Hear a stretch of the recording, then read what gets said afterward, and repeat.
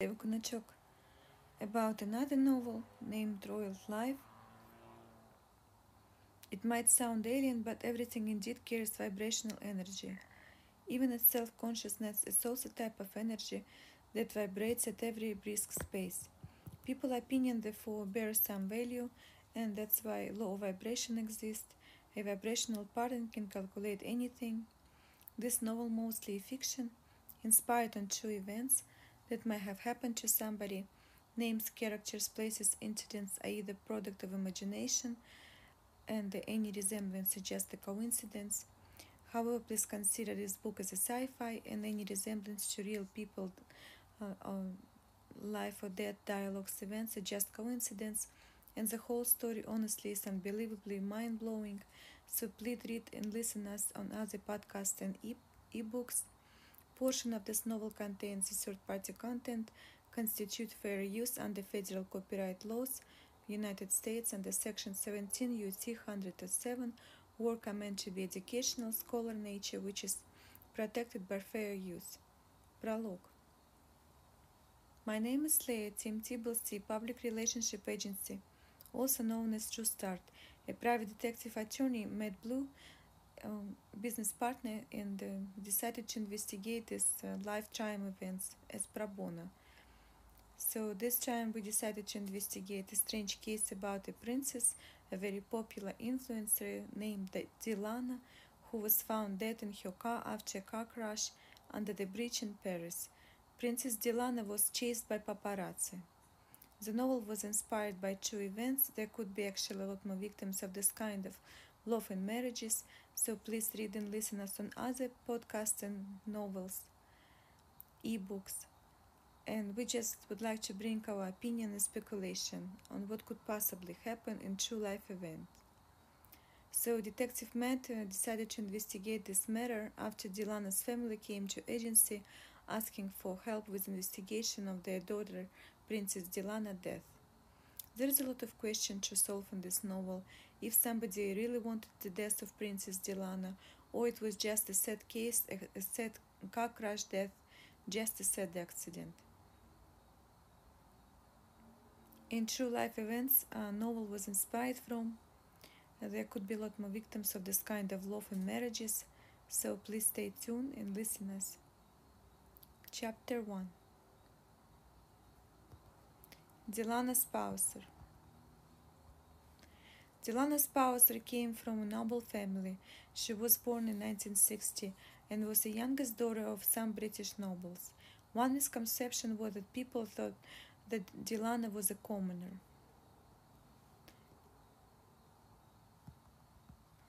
who was suddenly launched into the princess role, but turns out that Dilana was very used to this world of the royals, and her family was very close to the royal family. She definitely came from money. Her family lived in a huge like castle house.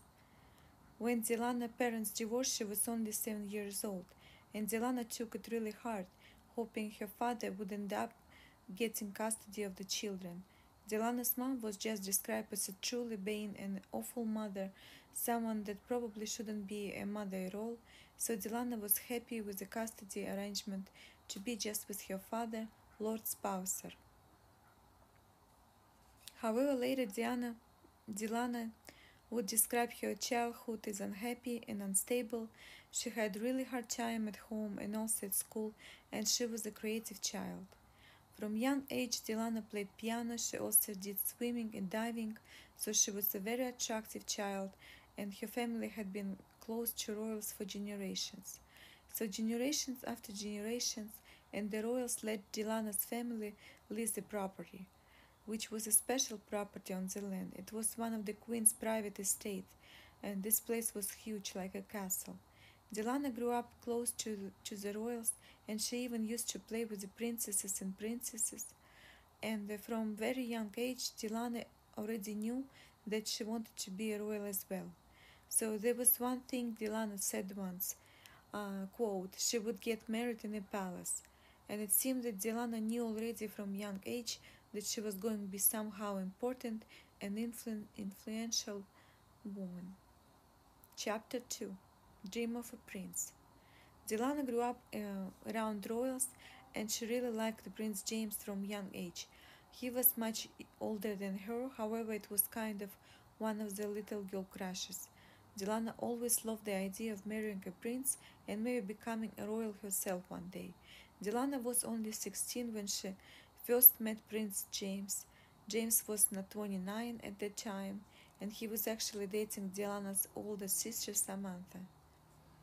When Diana was 17, she moved to London into a flat with 7 other friends, and during that time, Diana took a bunch of low paying jobs. She definitely didn't consider herself above any type of work, even though she came from wealth.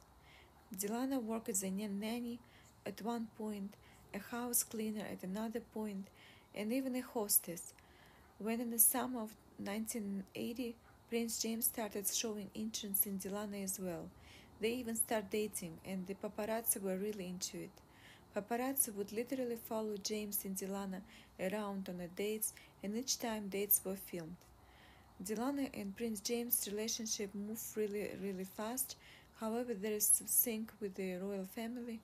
A lot of royals used to marry just each other, so they would keep it very controlled, and they don't let king or prince or princesses, in this case James, just go out and marry anybody. A true love is not enough.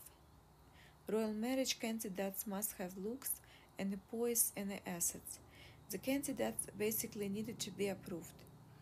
So Prince James at the time was actually kind of in love with somebody else. Prince James was in love with a divorced older woman, Mila. There was a lot of tension between Diana and Mila at the time because Mila was always around, and there was a lot of pressure on James as he was getting older, and as a prince royal he needed to pick up somebody good to get married and start making heirs to the throne. Prince James decided that Diana was good fit, and he decided to propose to her. Chapter 3, Engagement. Prince James proposed to Diana in February of 1981. At first, Diana didn't agree to marry Prince James, but then Diana actually had to think about it for a while because she grew up with the royals, and she already knew what could wait for her being part of royal family. However, eventually she agreed to marry James, and this was a huge role for her because she could possibly be a queen one day. And there is a lot of debate nowadays when it comes to James and Diana. Was it ever true love between James and Diana? And a lot of people say that Diana truly loved James, and also a lot of people say James truly loved Diana, but most people say that it just all seemed to be kind of forced marriage and just wrong. And sometimes it seems like James was never really into Diana, and on the other hand, there was a question like how deep in love was Diana actually, and did she really love Prince James? It's all complicated. Chapter 4, Whatever Love Means.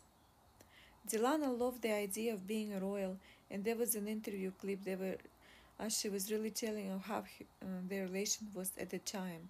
Prince James said, quote, "Yes, of course I'm in love with her, whatever love means." It was very upsetting for Diana, however, and quote, "When you marry in my position, you're going to marry somebody who perhaps one day is going to be a queen, and you got to choose somebody very carefully," James told the press later. Diana was devastated that James would say something like that. What about your love? Chapter 5, Royal Wedding. James and Diana weddings was a fairy tale. It took place in July 1981. Royal weddings are a big deal actually because people are all over the world watching it. In USA, they actually set up alarms for 3 or 4 in the morning just to watch royal weddings and their fairy tales. It was like viewed by more than 750 million people. Before that wedding event, the most viewed event was landing on the moon. But this just blew up the whole event out of the water. And one thing that was highly noted that Diana was going to have her things done her way. She was going to be this kind of a new royal. In the vows, Diana actually made them remove the word "obey," which was she hated the whole life.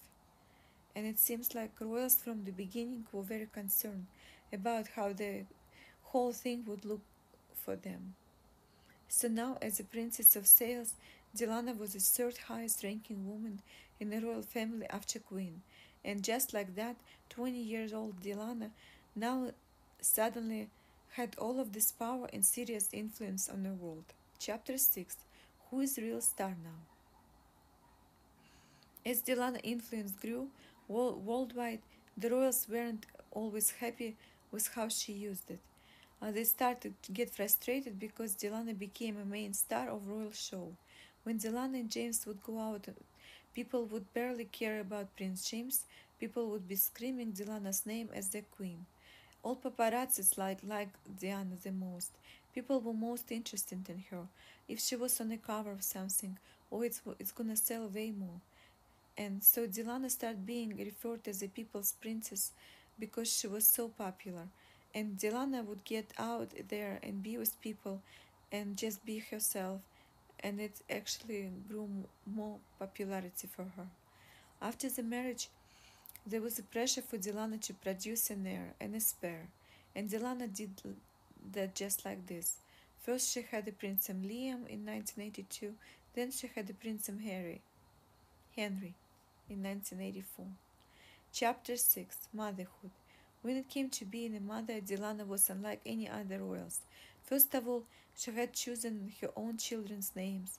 Then Dilana hired her own nanny because she didn't like nanny the royal family chose for her.